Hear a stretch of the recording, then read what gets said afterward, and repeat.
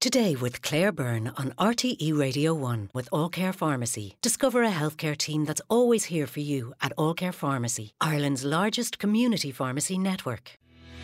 Email todaycb@rte.ie. Now, a little later on the programme, we're going to be talking about the words that we use in the English language that we may not realise come from Irish, words like phony. And I think we mentioned earlier on the word mentor, and a texter has been on to us to say the word mentor does not come from Irish, but from Homer's Odyssey. So we'll explore that one with Kathy Scuffle, because I don't think she's going to debate with you. I think that she knows that there's a little bit of ambiguity around mentor, but we'll talk all about it a little bit later on in the programme. And if you've any more suggestions on that front, 51551. Now, though, in Scotland, the race for the leader of the SNP continues in the party's first contested leadership election in nearly 20 years after Nicola Sturgeon caused shock last month by announcing that she was going to quit. Members of the party start voting for their leader today. The winner will be announced on Monday, the 27th of March. The first televised debate last week was described as explosive, and it saw some fierce exchanges between the two main contenders, Humza Yousaf and Kate Forbes. So who is likely to replace Nicola Sturgeon when those polls close in just 2 weeks' time? Let's take a closer look at this. I'm joined on the line by Rachel Watson, political editor with the Scottish Sun, and also John Curtis, who's Professor of Politics at Strathclyde University. You're both very welcome to the programme this morning. So Rachel, just take us through who the front runners are. I mentioned two of them, but there are three. So there are three candidates. There are two front runners. So Humza Yousaf is the current Health Secretary and is seen as being the one that's kind of stand out at the moment. But he is neck and neck with Kate Forbes, the Finance Secretary. She's been on maternity leave. And if you look at the polls, which I'm sure Sir John can talk more to, they've been neck and neck with party membership, but the public seem to have more of a backing for Kate Forbes. The third candidate is Ash Regan. She's a former government minister. She stepped down over her concerns about gender reforms in Scotland. And she's not really picking up very much traction. She was always going to be the kind of outside candidate. As much as the public don't really have much recognition of any of the three of them, she is probably the least recognisable. She hasn't had a big cabinet job before, and she's not done particularly well in reaching out across the party. Some of her views around how to get to independence, for example, are a little bit more extreme than the senior people within the SNP would be happy with. She's spoken a bit about Alex Salmond, who, again, a lot of people in the party are uncomfortable around talking of whether he could get back into the party, and also her position on gender reform as well. So I think while she is in the competition, she is very much the outlier. She's way behind the other two at the moment. So the focus is on Humza Yousaf and Kate Forbes. And I mentioned that the first debate, which was on the BBC, I think last Monday, wasn't it, this day last week, was explosive. Tell us a little bit more about why. Yeah, so the SNP have been very well known, although some of us have written about divisions within the party. They're very well known, particularly in Hollywood, for being very collegiate, a very tight party, very well disciplined. And that has all gone out the window. It was kind of, at the start of the competition, there was already briefings against each other. But last Tuesday, as you say, the first debate, and Kate Forbes just really went for Humza Yousaf. And it was, we expected it to be a little bit fiery. It's the first leadership contest in nearly 20 years for the party. But she really went for Humza Yousaf and really trashed not only his record, but also the government she is part of record as well, which has set a bit of a tone for the rest of the week. We went into other debates where Humza Yousaf was taking pops back at Kate Forbes. There's been some questions around her views on same-sex marriage, for example. So it really did set this quite fiery tone that people didn't really expect from the SNP, because they are, or all have been, in the government. Nicola Sturgeon is seen as a very uniting figure, or had been previously. And it looks like, nobody is really scared to have a go at that record or raise concerns. Even Humza Yousaf has been, talking about how change is needed in the party, and he's raised a few issues around pausing some policy ideas that Nicola Sturgeon has brought forward. He made some quite pointed comments at the weekend about Nicola Sturgeon and her how she governs with an inner circle rather than reaching out across the party. So that debate really set this tone to really just, start having a bit of a pop at everyone. Interesting, isn't it? So Kate Forbes, jaws dropped when she went for her opponent in the way that she did, but that seems to have, given what you've said there, opened the floodgates now. Yeah, and I think there is some calls in the party, and Humza Yousaf and Kate Forbes herself, they've said, they don't want to continue with personal attacks, but at the same time as they say that, they're making quite pointed comments about each other. I think it was the shock from Kate, not only that she went there, but also the language she used. She went through each individual cabinet job that Humza Yousaf has had, health, transport, justice, and just tried to, really have a go at his record. And she made quite a pop at the end. She was asked, would you have Humza Yousaf in your cabinet? And she said, well, yeah, but maybe not in health, which is the job he's in at the moment. Right. And, is not doing particularly well on, given long waiting times, delays, etc. And how did he do in response to that in the moment? He didn't handle it as well as you might have expected from someone who has his experience. He didn't, I think Kate Forbes definitely got the best of that first debate just because she was being so sharp with her comments, and she handled the criticism back at her quite well. Mm-hmm. Whereas Humza Yousaf seemed almost shocked, actually. He's a politician, so he can handle them in some way. But then when we came back to the next debate on Channel 4, he was kind of prepped and ready, and I would say he was more of a standout then. OK, we'll talk about her socially conservative views, Kate Forbes' socially conservative views, in a moment. But I want to bring John in because, as you rightly said, Rachel, John is the expert when it comes to polling. Good morning, John. Good morning to you, Claire. So over the weekend we had a poll in The Scotsman, and there was good news in there for Kate Forbes, wasn't there? Because she polled well across all of the public policy areas like healthcare, education and crime.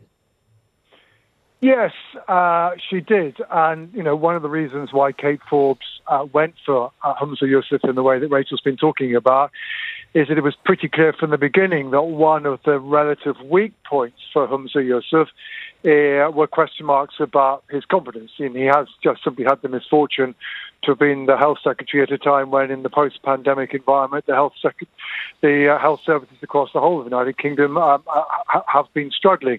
But the truth is, the polling, in a sense, both illustrates Kate Forbes' strengths but also her weakness.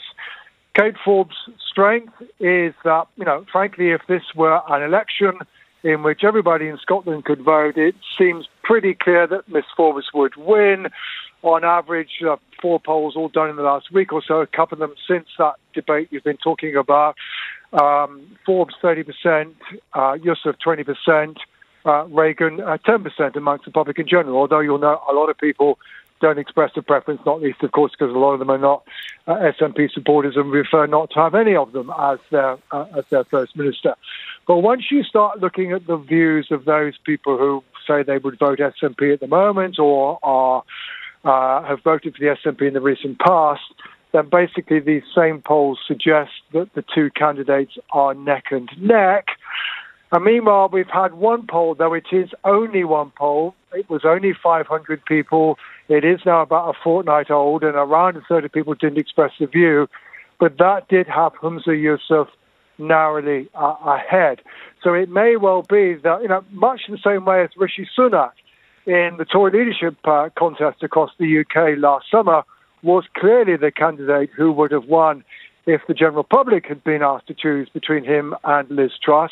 However, it was Liz Truss who was more popular amongst the public, amongst the Tory membership. And the question facing Kate Forbes is whether or not she is at risk of suffering the same fate amongst SNP members. But the honest truth is we don't know what the outcome of this contest is going to be. It is very close, seemingly, with a lot of people, at least only as recently as a few days ago, still having to make their minds up. Just Kate Forbes, interesting when she emerged first as a candidate, John, because she has very socially conservative views. What's your own take on how she has managed reaction to her candidacy, the response to those views? Has she weathered that storm? Well, she's certainly still alive and kicking, given the polling data I've quoted to you. Though, if you look at some of the innards of some of the polling, I think you can argue that particularly when people, rather than just being asked, which of the candidates they preferred, they were asked to evaluate each candidate individually. Then I think certainly from those questions, one could argue that Mr. Yousaf has had the better of the campaign in terms of making progress, although equally, as he himself has acknowledged, those kinds of readings also kind of indicated that he was starting from behind so far as certainly the general public or indeed SNP voters were concerned.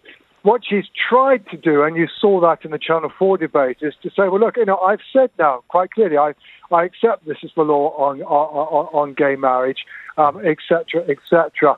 Are you, Mr. Yousaf, questioning the honesty of what I say? And essentially, she's therefore tried to turn it around and to suggest that Mr. Yousaf, in a sense, is constantly alluding to her more socially conservative views, but not acknowledging that she has said, look, I accept that this is now where the public is at.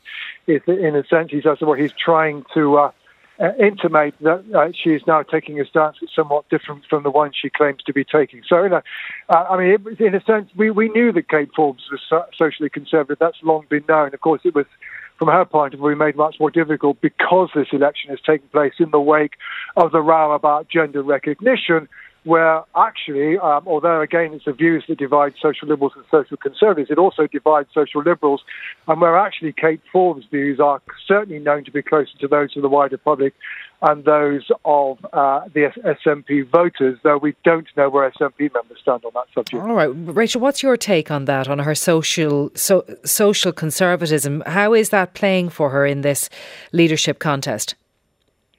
I think obviously there was a huge reaction as soon as those comments were made. I mean, Kate Forbes announced she was standing and then just hours later gave these interviews where she admitted that she wouldn't have backed the legislation to allow same-sex marriage in 2014 had she been an MSP. I think not only those comments, but the way that she delivered them and the way she handled them initially went down really quite poorly, particularly within the SNP membership. And if you look at some of the comments that people have made, I mean, Humza Yousaf is very keen to flag up the fact that he's heard from, he says, hundreds of people within the party who've emailed him, and some have said that they're not sure that they could remain members if she were to be the SNP leader. Now, I think she has managed to weather that storm in a sense because, when those comments were first made and the backlash and the huge kind of noise around it, it was actually almost impossible to see how Kate Forbes could carry on, how she could make her campaign last the full 6-week period. Could she actually come back, or would she just say, do you know what, actually, yeah, I will put my hands up, I've, not handled this well at all and I'm not going to run. And that was a big suggestion at the time. There were people in her campaign who were dropping out. There were MSPs who were saying that they wanted to support her, but they could no longer do that. So I think it definitely she has managed to move on from that somewhat. And she wants to talk about independence and policy and the economy and business, areas where she is strong.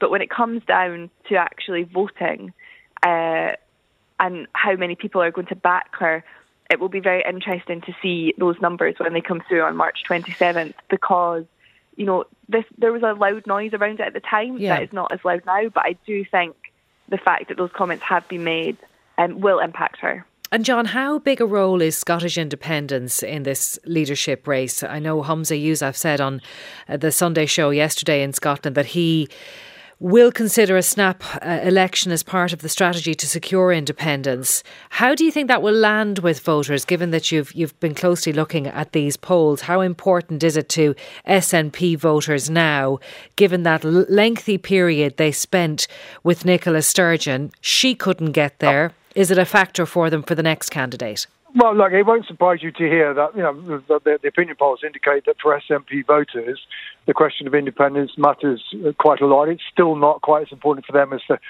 cost of living crisis or the health service and the position of that. But it matters much more to them than it does to those who are opposed to independence in Scotland. And we can probably anticipate that it matters more for SNP members. But here, as it were, we get to a rather curious aspect of the debate so far, which in a sense was encapsulated by the fact that Humza Yousaf yesterday yet again decided to focus on the question of process, i.e. how you might be able to get into a situation where you can register the fact that a majority of people in Scotland, that maybe at some point in the future, are in favour of independence. That's certainly not something that's the case at the moment. But of course, the fundamental question that will be facing the next SNP leader is how are going to persuade a majority of people in Scotland that they should be in favour of independence. And we've heard very, very little from any of the candidates about what are the arguments that they think should be used in order to persuade voters across Scotland, including voters who are not currently in favour of independence, that they should now be in favour. In a sense, this is the enormous lacuna in this debate. The biggest problem facing the SNP is that at the moment, at least, they don't have a secure majority in favour of independence. So whatever ballot we might eventually have under whatever kind of process, at the moment, it looks as though they wouldn't win. Yet the answer to that question, how they would manage to advance their party's cause, is the one thing that seemingly has been lacking in the debate during this leadership contest so far. So, Rachel, what happens now? We know that the members have started voting at this stage, and as I said, the 27th of March is when we'll find out who wins. But what happens between now and then in terms of those big set-piece debates? Yeah, so there's another 2 debates this week. So we have Sky tonight, and then there's the BBC debate tomorrow. And those are the last 2 big television debates. The party's internal hustings ended yesterday. So it will really be about those candidates. Maybe they're happy that the TV debates will finish tomorrow because they won't, all 3 of them, kind of be under that huge pressure. And, you know, when you have those, it's actually, as you saw with last Tuesday, that's when the unknown can happen. You know, the thing that none of us thought might happen with one government minister going after another one. So I think the next 2 weeks, the candidates will want to be getting out there. I'd assume that they will spend more time with activists, trying to get out to the membership and making it all about them. And I think that's what we will see. And it will be, I mean, Kate Forbes and Humza Yousaf are definitely going to be the 2 to watch in this, how they play the final 2 weeks of their campaigns out, but also how Ash Regan plays and how the 2 frontrunners deal with Ash Regan, particularly in the final 2 debates as well, because the voting system used in this, second preferences might be very important when we come to finding out who the winner is. So Ash Regan and her backers and who they choose as their second preference could be very important. So I think watching the mechanics of that and how the candidates all try to work and use the potential for a kind of kingmaker situation over the next 2 weeks will be really important. We know Nicola Sturgeon is not going to say who she's backing, although it might be fairly obvious to anyone who's kind of watching the direction of traffic at the moment. But her deputy, First Minister John Swinney, came out at the weekend and backed Humza Yousaf. And we also had the SNP's Westminster leader, Stephen Flynn, backing Humza Yousaf. 2 huge political statements in there themselves. And it'll be interesting over the next 2 weeks to see if we have any other, you know, there's not that many big figures left who haven't declared, but to see where the rest of the MSPs and MPs go. Mm-hmm. And do you agree with that, John, on the second preference, the importance of second preferences in this, because it's so tight according to those polls you told us about? Yeah, I mean, if one candidate doesn't get 50% of the vote, then we will redistribute the second preferences of Ash Regan's supporters. We've got very little evidence on this. One of the polls of the general public at the weekend did ask the subject, but amongst SNP voters, it wasn't entirely clear. There was some suggestion that maybe they would be more likely to switch to Ms. Forbes than to Mr. Yousaf, but I don't think the evidence was decisive and the sample was small. I think one thing we can say is this, is that what this leadership contest has done is to expose quite a big gap between the views and preferences of most elected SNP politicians about who should be their next leader and the views of SNP voters. I've already said SNP voters are evenly divided in their preferences for the 2 candidates. In contrast, the vast bulk of elected politicians have come out in favour of Humza Yousaf. And whatever ends up being the result, even if Mr. Yousaf does end up winning, perhaps there's a message there for SNP's elected politicians, both in Edinburgh and in London, that they should be contemplating, that maybe they're not entirely as in tune with the views of those who vote for the party as perhaps they think. Well, we'll be watching closely to see what the outcome is. Professor John Curtis and Rachel Watson, political editor with the Scottish Sun. Thank you both for joining us. Now, it's around now, isn't it, that many students across the country are being asked to decide on their Leaving Cert subjects. Many won't have given it much thought before now. Some will, of course, but there are lots of questions for the uninitiated. Do you have to pick a science subject? Should you do a language? Is it good to do an extra subject outside of school? And should you tailor your subjects to suit your third level aims or go with your strongest subjects? We're going to be addressing all of those issues and your questions too on tomorrow's show with career guidance expert Donncha O'Mahony. You can get in touch today or any time before the programme tomorrow with any of your questions on all of that. Email us today.cb@rte.ie and we'll put those points to Donncha when he's here with us tomorrow. Now let's take a break. Back after this. Text 51551 today with Claire Byrne on RTE Radio 1.